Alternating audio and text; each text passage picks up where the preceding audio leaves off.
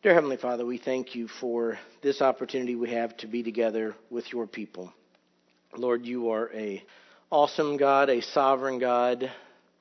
We thank you that you've saved us, that you've called us, that you've opened our eyes to see the truth of the gospel. And as we are here as a collective body, Lord, over the next few days, focusing on missions, we pray that we will catch a passion and a glimpse of your heart for reaching the lost. I pray even this morning with the teaching that you will open our eyes, that we'll be able to see truths and be encouraged and be convicted and challenged. And I pray, Lord, that we would be effective witnesses for your kingdom. And we ask all of these things in Jesus' name. Amen. In light of the fact that it is a missions conference emphasis, I am going to be altering my teaching. I'm not going to be teaching in Hebrews this morning. I want to ask you to turn in your Bibles to Acts chapter 10. As many of you know, my last week has been a little bit out of kilter. My mom had a little bit of a health episode. Praise the Lord that she's here with us this morning. She's doing much better. I thank you for those who have prayed. But as I was thinking about preparing, my focus this week has been on Acts because I'm teaching tomorrow night. I'm preaching tomorrow night in the service, and my text is going to be from Acts. And so I've been thinking a lot and focusing on the book of Acts. And so I'm actually going back to a message that I did many years ago on Acts because it seemed appropriate, since my mind was already there and my focus was already there, that we, for a missions conference, could talk about evangelism. One of the purposes of the Great Commission is to go and make disciples. Part of the way we go is we proclaim.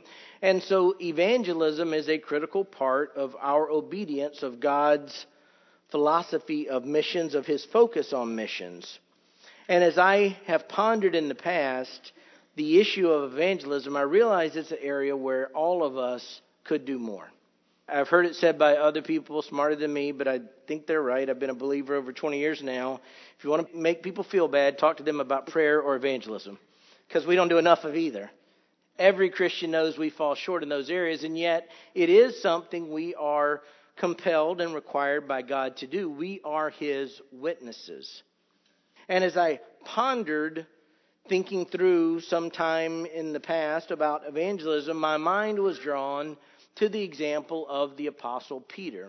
And so we're going to be looking this morning at a section of Acts chapter 10, which had a profound impact on the direction of the church. Specifically, we're going to be looking at Acts chapter 10, verses 34 to 43. And I'm going to not be able to go into as much depth because of our limited time, but I'm going to read through this entire section because I'm going to talk more of a dialogue flow at times and won't be dealing in the precise phrases that I might if I was teaching this over a longer period of time. But let me set a backdrop for what is occurring in Acts chapter 10. Up to this point in Acts chapter 10, the church was a Jewish enterprise. The first disciples, the first apostles were Jewish. The first people called into the church were Jewish. And at the day of Pentecost, all the people getting saved were Jewish people who were coming to recognize that Jesus was the Messiah. Jesus was the Jewish Messiah from the Old Testament. He was the one that God had promised to the nation of Israel. And up to Acts chapter 10, the church was composed of Jewish people. In fact, it was so composed of Jewish people that there was a mindset going on that we'll see a little bit later that said, that just assumed that the church would always be Jewish. That the people who were going to believe in the Messiah were going to be Jewish. Now, that's not a mindset that should have been in existence, because going all the way back to the time of Abraham, God promised that through him all the nations of the earth would be blessed. There are many promises in the Old Testament where there would be a light to the Gentiles, but at the time where we get to Acts chapter 10, that wasn't clear to everyone. In fact, in the preceding part of Acts chapter 10, God gave Peter a vision because God was about to save a man named Cornelius. Cornelius had a knowledge of God. He was a God-fearing man, so to speak. Said he was a devout man, Acts chapter 10, verse 2, one who feared God with all his household. But Peter was not someone who normally would have interacted with Cornelius. And so God came to Peter in a vision, a dream, and made it clear, you're going to go with some people who are going to come and get you, and you're going to go talk to Cornelius. Peter sort of resisted in his dream state or his vision. He kind of dialogued and he wasn't sure what was going on, but God made it clear things were going to be different. And so when Peter was returned to his faculties by God and the people came and said, "Come with us," Peter didn't hesitate. He went. Verse 29, after Peter recounted to them the dream, he said, "That is why I came without even raising an objection when I was sent for." So Peter comes and he tells them, "Look, I came. I was going to come. God told me I was coming." The end of verse 29. "So I ask for what reason you have sent for me." Now Cornelius makes it clear himself. He had had an encounter, perhaps an angelic visitation, telling him that God had heard his prayers. Verse 33, "So I sent for you immediately, and you've been kind enough to come. Now then, we are all here present before God to hear all that you have been commanded by the Lord." That is an evangelical softball. We're here. We want to hear from you. Now, everything I'm saying to you this morning about evangelism doesn't assume you're going to have necessarily that same type of scenario. But the principles that Peter applied and what he responded in that question can assist us when it comes to evangelism. So just follow along with me. I'm going to read this long section and then we'll go through it in a little bit more detail. But verse 34 says this: "Opening his mouth, Peter said, I most certainly understand now that God is not one to show partiality. But in every nation, the man who fears him and does what is right is welcome to him. The word which he sent to the sons of Israel, preaching peace through Jesus Christ, he is Lord of all. You yourselves know the things which took place throughout all Judea, starting from Galilee after the baptism which John proclaimed. You know of Jesus of Nazareth, how God anointed him with the Holy Spirit and with power, and how he went about doing good and healing all who were oppressed by the devil, for God was with him. We are witnesses of all the things he did both in the land of the Jews and in Jerusalem. They also put him to death by hanging him on a cross. God raised him up on the third day and granted that he become visible, not to all the people, but to witnesses who were chosen beforehand by God, that is, to us who ate and drank with him after he arose from the dead. And he ordered us to preach to the people and solemnly to testify that this is the one who has been appointed by God as judge of the living and the dead. Of him all the prophets bear witness that through his name everyone who believes in him receives forgiveness of sins."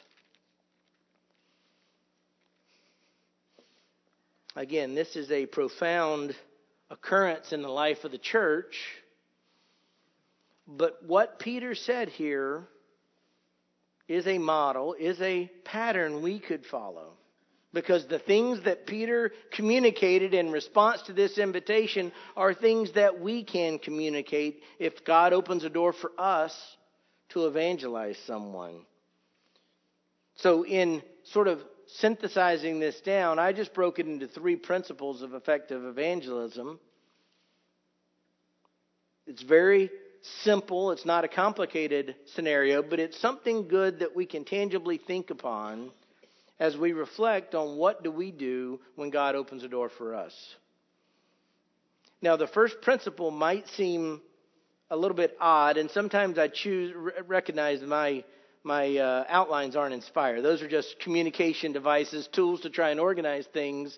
But my first point is along those lines. I'm just trying to get your attention. It's this. The first principle for effective evangelism is to evangelize the right people. Evangelize the right people. Starts out under opening his mouth. Peter said, I most certainly understand now that God is not one to show partiality, but in every nation the man who fears him and does what is right is welcome to him. That was a revolutionary statement. Sounds normal to us. Doesn't sound any way controversial,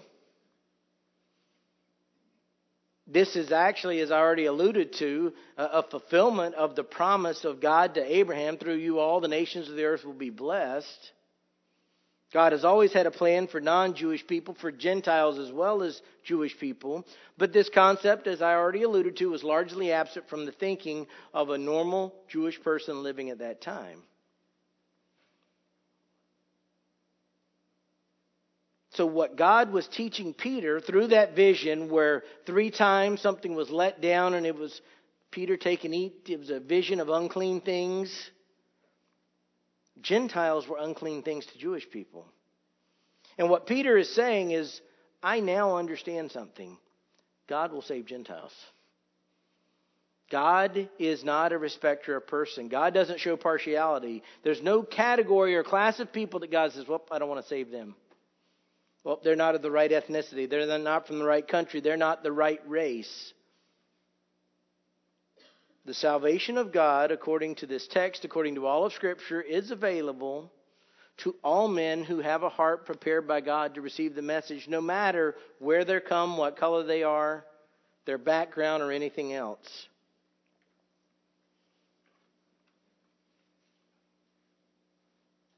Now, he alludes to something that might seem a little odd. He says, God doesn't show partiality, but in every nation the man who fears him and does what is right is welcome to him. That really is talking about one simple thing: repent and believe. It's talking about a hard attitude of submission to the sovereign God of the universe. He's not saying that somebody could work their way there. He understands that's not it. What God requires is that people repent and believe in His Son. Had somebody one time talk to me, and they said something that was unusual. They said, well, Jesus only ever gave a command to be born again. I kind of scratched my head. I said, well, Matthew 4:17. First thing Jesus said was repent. Repent, for the kingdom of heaven is at hand. Repentance is a part of the whole process of faith. Jesus made it clear you cannot come to the Father but through Him, and you can only come to Him through belief, through faith. I always loved the response of the jailer when Paul and Silas were there and he realized something was going on. He said, sirs, what must I do to be saved? Acts 16:31. They said, believe in the Lord Jesus and you will be saved, you and your household. He's not saying everybody would be saved apart from faith. He's saying if you believe and if your household believes, you can come to faith. That's what we're about to see exactly happening to Cornelius with his household. So from Peter's model, when I say we evangelize the right people, what I'm trying to do is to disabuse any of us of the notion that there's some people that we aren't called to evangelize. Well, that person's Hispanic. I've got to go find a Hispanic person to evangelize them. Well, that person is African American. I've got to go find a black person to minister to them. Well, that person is from another country. I've got to go find... No, if God brings them in our path, God doesn't show partiality. We can't show partiality. I will never understand what life was like 100 years ago because I didn't live 100 years ago. Or 200 years ago because I didn't live 200 years ago. But it's hard to fathom that there was a time, even in America, where the gospel would be withheld from people because they were somehow seen as not deserving. That's never been the testimony of Scripture. If God brings someone across your path, the point is not to go see who looks like them that I can go find. No, you minister to them. God brought them across your path. I remember hearing... I think it was John MacArthur saying at different times, people would come to him and say, hey, I've got somebody that needs to be evangelized. And he would say, okay, go do it. You don't need to go find somebody else. You need to take the message to them. If God opens that door, just like He did with Peter and Cornelius, even if it's somebody that you normally wouldn't interact with, or for whatever reason you're not comfortable, God's no respecter of persons. You can't be either. The right person to evangelize is anybody that God brings across your path. God's not going to give us angelic visions like He did Peter and Cornelius. But we understand on a day-to-day basis, we encounter people all over the place. God sovereignly orchestrates our steps such that before we know it, we're interacting with people that we might have never met before. Those are the people to evangelize.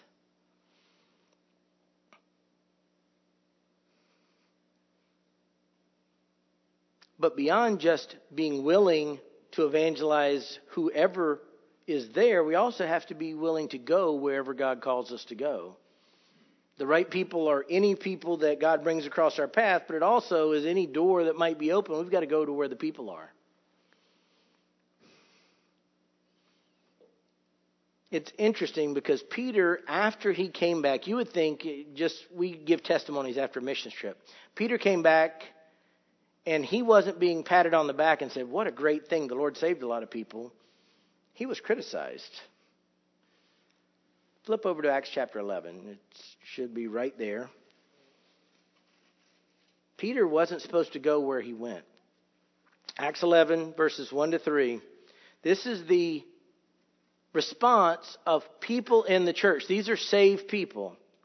Now the apostles and the brethren who were throughout Judea heard that the Gentiles also had received the word of God. And when Peter came up to Jerusalem, those who were circumcised took issue with him, saying, went to uncircumcised men and ate with them.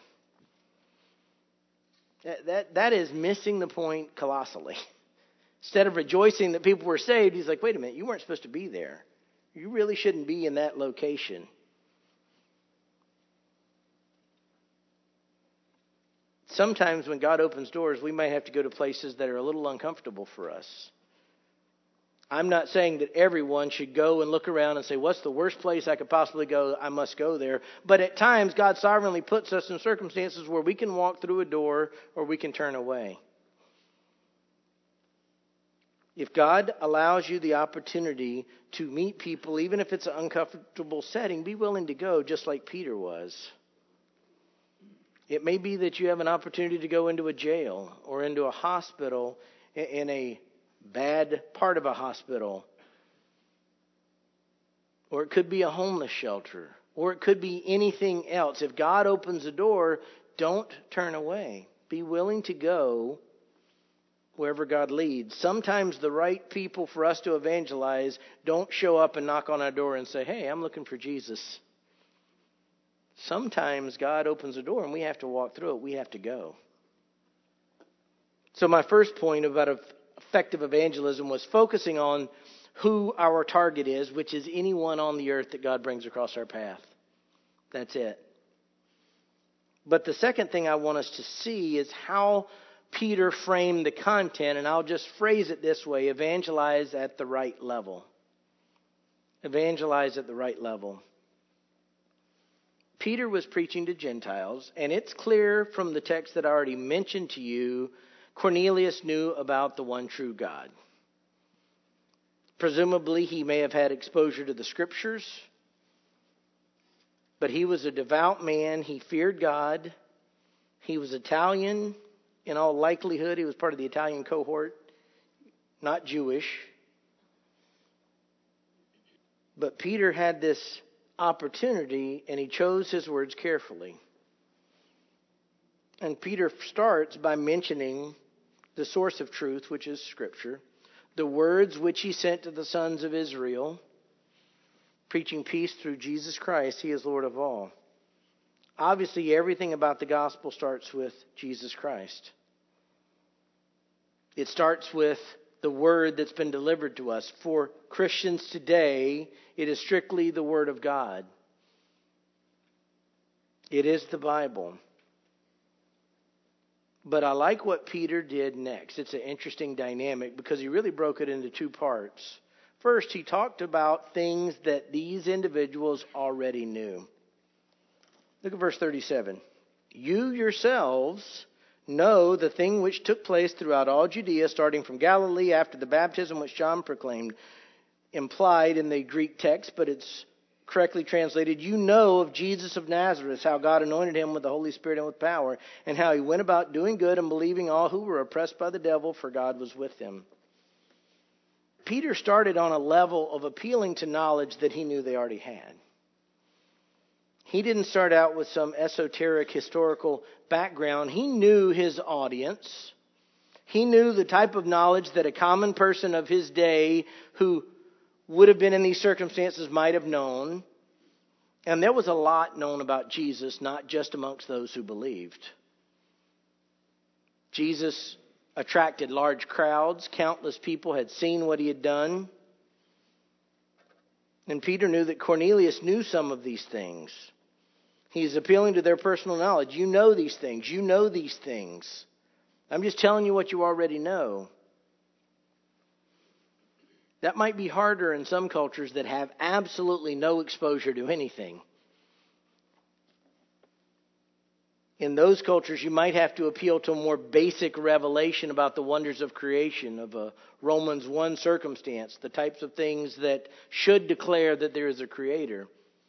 But for us in America, this is a pretty good model because most Americans have heard something about Jesus. Most Americans have heard something about Christianity. Now, perhaps what they've heard is tainted, but it's possible to appeal to people based on what they know. You know that God had a son, don't you? Jesus Christ. I mean, you know that. You know that the Bible records the account of Jesus. You can appeal to people's knowledge based on where they're from. If they're unbelievers but who have been in churches, it makes your task perhaps even easier. But you can look for common ground, for common truth, and you can appeal to people based on what they already know. But Peter, he did a great thing. He appealed to what they knew, but then he told them what they didn't know, which is always important for us as well. Look at verse 39. He switches from you know to we. We are witnesses of all the things he did both in the land of the Jews and in Jerusalem. They also put him to death by hanging him on a cross. God raised him up on the third day and granted that he become visible, not to all people, but to witnesses who were chosen beforehand by God, that is, to us who ate and drank with him after he arose from the dead. Peter needed to fill in the gaps of their witness. He needed to make sure that they understood that Jesus wasn't just a guy who came and lived. He was the God-man who died, who was crucified. And Peter wasn't just relaying history in a generic sense. I alluded to this a few weeks ago, but I was somewhat unusual. I've always enjoyed history. I've always enjoyed reading about history. I've enjoyed watching documentaries. Even as a kid, I was playing every sport. I was always around, but I can remember stopping at the library and reading history books. It just fascinated me. But if you recall your days in school, there were times when people could relate history, and pretty soon you fall asleep because you're just tired. They had no passion about it. They didn't care. I'm thinking of my teacher in 11th grade. He sat and he would just read in a monotone voice, and you'd look around the room. There were about 12 or 13. I promise you one day 12 out of the 13 were asleep. I was the only one awake. And he didn't care. Here's the point. Jesus Christ shouldn't cause us to be reciting a card out of our pocket. Hold on a second. I got this. Jesus did the... We're eyewitnesses to what he did to us. We know what kind of sinners we were. We know the wrong thinking we had. We know the issues of our hearts. Were we walking around the earth 2,000 years ago? Of course not. But if you don't have an eyewitness testimony of what Jesus Christ did in your life, then you are not saved.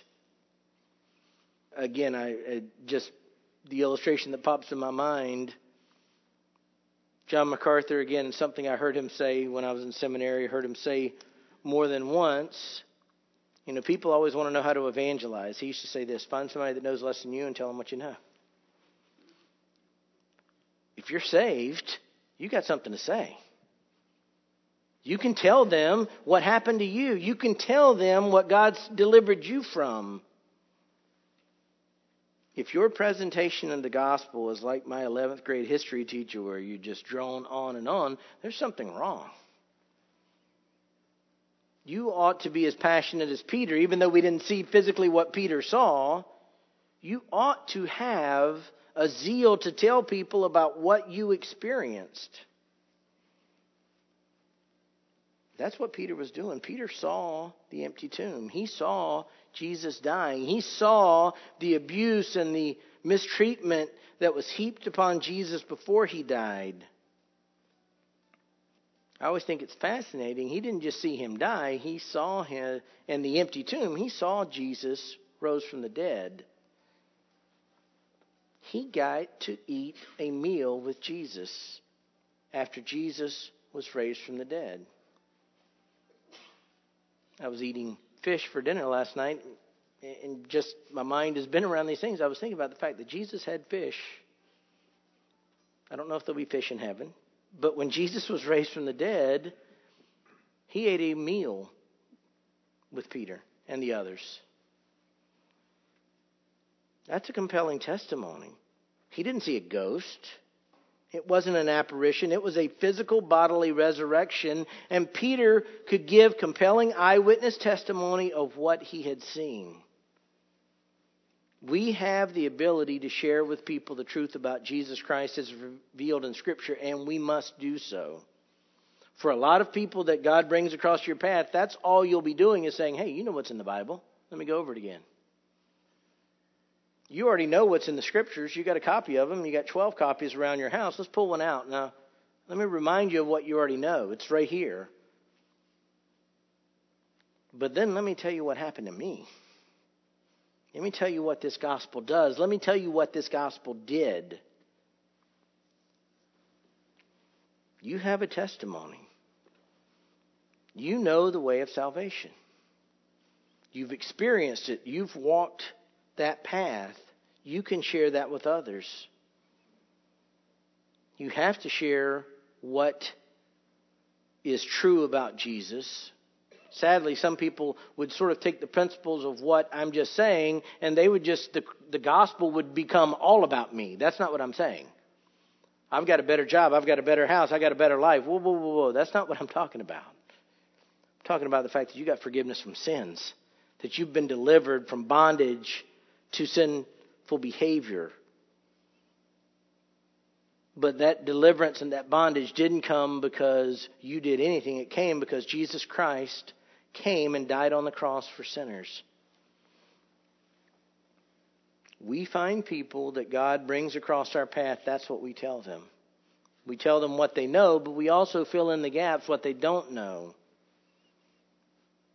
Had breakfast with a brother from Lakeside yesterday. I love hearing people's testimonies. It always encourages me. How did God save you?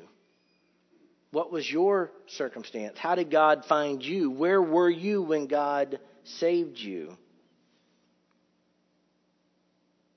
If you can't share something like that, if you don't have that kind of testimony, you have to evaluate, what do you experience about the gospel? What do you know? Now, it is important, if you're going to evangelize at people's level, you have to know who they are. That's why one-size-fits-all evangelism isn't appropriate. Jesus took the time to get to know people. He talked to them. He listened to their issues. We need to be students of people. I'm guilty very much of being so task-focused that I can put on blinders and be oblivious to people. I shudder to think the number of people that God brought across my path and I didn't even see them because I was so focused on getting something done. If you have any tendencies like that, slow down. Look at the world around you through God's eyes, understanding that you're His witness. I want to encourage you. Your testimony doesn't have to be dramatic. You didn't have to be in prison for murder to have a testimony of Jesus, although I went to seminary with somebody like that, who God delivered. You don't have to have a testimony that you were in prison for drug use and all kinds of issues like that, although I went to seminary with somebody like that too. Those are dramatic, and we praise the Lord for those testimonies. But sometimes it's just, you know what? I was raised with godly parents who told me at an early age about Jesus Christ. And I praise the Lord that I came to faith. You don't have to have a spectacular testimony. You have to have a true testimony, and you share that. That's what God's given you. That's what you share with other people. So you want to evangelize with the right people, whoever God brings across your path. You want to evangelize at the right level. Try and talk to them at a level they can understand. You probably wouldn't talk to a 35-year-old college-educated, master's degree-holding person the same way you would talk to your second grader.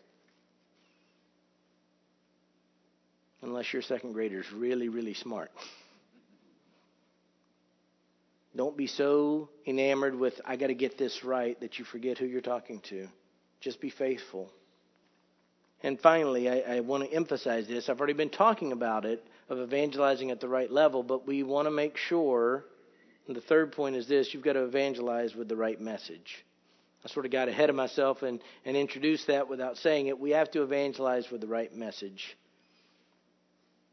Peter's already relaying all of these things that Jesus did and that God had done through Jesus Christ. Verse 42. This was the call of Peter's heart. And he, Jesus, ordered us to preach to the people and solemnly to testify that this is the one who has been appointed by God as judge of the living and the dead. Of him all the prophets bear witness that through his name everyone who believes in him receives forgiveness of sins. What Peter did would not be popular today.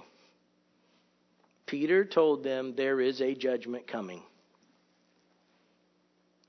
If you want to offend Americans, tell them that they're going to stand before a holy God and give an account. I get tired of hearing the number of times people say, well, who are you to judge? Well, I'm not the judge, but you're going to stand before him. Who am I to judge? I can tell you what God's word says. You can evaluate your own behavior by God's word, because one day you're going to stand before him and give an account. Peter did not shrink from telling him. In fact, he was compelled by God to testify not just that Jesus was a wonderful Savior, but he is a righteous judge. That's why a gospel message apart from the sinfulness of man and the holiness of God is not a gospel message. You've got to warn people about what's coming, even when they don't want to hear it. I've had people that I've shared with before, a close friend, I'm thinking of one in particular, who really was trying to press me to the wall, and he said, you think I'm going to hell, don't you? You want to just separate your evangelism. You start talking about hell, that's really when people get antsy.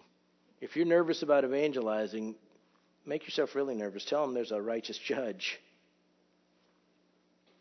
Now, what I told my friend is what I think is irrelevant. What God's word says, though, is that no one comes to the Father but through Jesus Christ. That's God's testimony about your life. It's not me. What does it matter what I think? I'm not the judge. But there is one whom God has appointed as judge of the living and the dead. We need to warn people about that. The gospel is a message of love and grace and mercy. But it's also a warning about a coming judgment. Over and over, the scriptures make clear Jesus Christ is the judge. 2 Timothy 4:1 says that.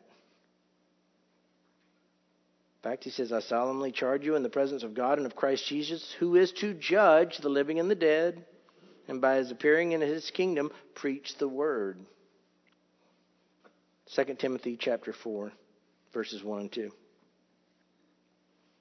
You know, one of the great things that this started with this verse, Peter says, I most certainly understand now that God is not one to show partiality. God will bring to himself people from every tribe and every tongue and every nation, and we praise the Lord that God offers such an expansive salvation. But God is no respecter of persons when it comes to judgment either. We live in a world where this is barely hyperbole, where I think some people think they're going to heaven because they're Americans. They really do. Their theology has gotten so wrapped up in the flag And I love America. I love our country. I am a patriotic citizen. But patriotism doesn't make you right with a holy God. You can't get into heaven because you can sing the Star-Spangled Banner. God's going to judge Americans too. It's not just the heathen over there. He'll judge here. And if you look around us, you understand there's a lot of judgment being heaped up in our country right now. We have to tell people that. Do we tell them about grace? Yes. Tragically, when this gets out of balance, I've been around Christians who almost seem happy that certain people are going to hell. That's a distorted, wicked heart. I don't fully understand the depths of how it all works out, but the Scripture says God doesn't take delight in the punishment of the wicked. You know, if we get our heart hardened, when we see people that make us so mad, we can say, well, I hope they get what's coming to them. Repent when you say that. Because quite often it's not a righteous, holy anger. It's just a fleshly reaction to our frustrations with the world around us. Judgment is coming. That's the reason Jesus started with repent. Now, here's the beautiful part, though. We're not prophets of gloom and doom. Even as we talk about judgment, verse 43, we can tell them of salvation. That's the gospel message. That's the other half of it. It's not just judgment. It's mercy.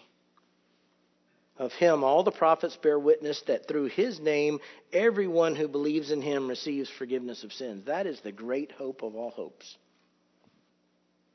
That if someone will place their faith in Jesus Christ, they can have peace with God. They can have forgiveness of their sins. That's summarizing John 3:16.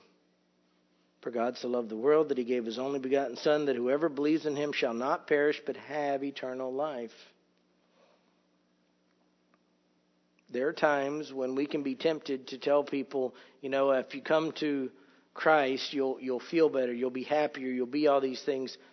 The reality is, what we can tell them is that if they come to Christ, their sins are forgiven. If you didn't hear Pastor Steve preaching through Psalm 32, go back and listen to that. In fact, give that to people. Because you can show them a blessedness, a happiness that transcends their circumstances, because you can come to faith and still be poor. You can come to faith and still have cancer. You can come to faith and your spouse can still leave you.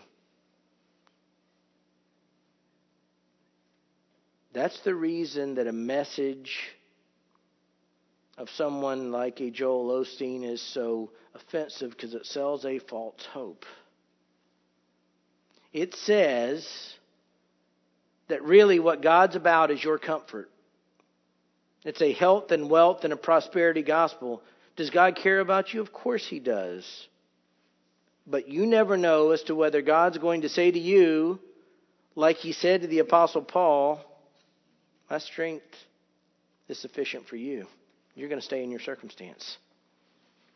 I understand, Paul, you asked me 3 times to take away this thorn in the flesh, but I have a sovereign purpose for allowing you to stay in your circumstances. We can't promise people that their circumstances of life will change because we are not sovereign.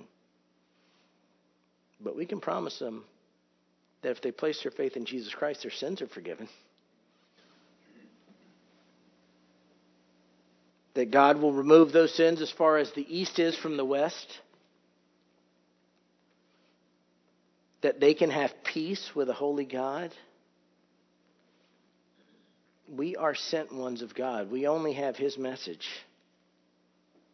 Do we have a personal experience of it? Of course we do, but we can't twist the gospel. There's only one message of salvation. We live in a society where that's increasingly hard to maintain because people claiming to be Christian leaders are preaching a different gospel. That's why a so-called pastor writes a book that's basically saying hell doesn't exist. Well, that's fascinating. Because Peter's talking about judgment. which of course there is no judge if hell doesn't exist. A person just wrote a book I read a review about, saying the Bible, don't worry about whether the Bible's real or not. That doesn't matter. Those aren't outside the church. Those are people from within the confines. Be a discerning reader. Don't just take people's word for it when they say they're a Christian pastor or a leader and they write a book. Be a Berean. Go to the Scriptures to see if these things are so. But understand, when God opens a door for us, when God allows us to interact with someone, we give them God's message. It's a message of judgment, of warning, but it's also a message of forgiveness and hope. So let me just encourage you. I'd love it if you would come back tonight to hear Jim Jensen's message on missions. In fact, I would encourage you strongly to do it. I would encourage you to be back tomorrow night. I'm going to be talking about Acts chapter 1, the philosophy of missions that I think we can learn from there. Come back Tuesday. Jason's going to be talking about how you can be involved in the task of missions.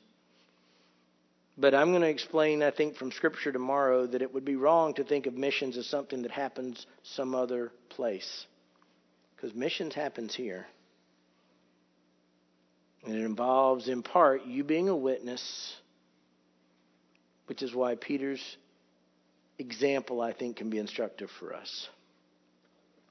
So I pray that as God gives you opportunities, you'll be looking to step through in faith like Peter did and share truth with the right people at the right level, at the right message. Join me in a closing word of prayer. Dear Heavenly Father, we thank you for your word. Lord, I understand that each of us is created uniquely by you.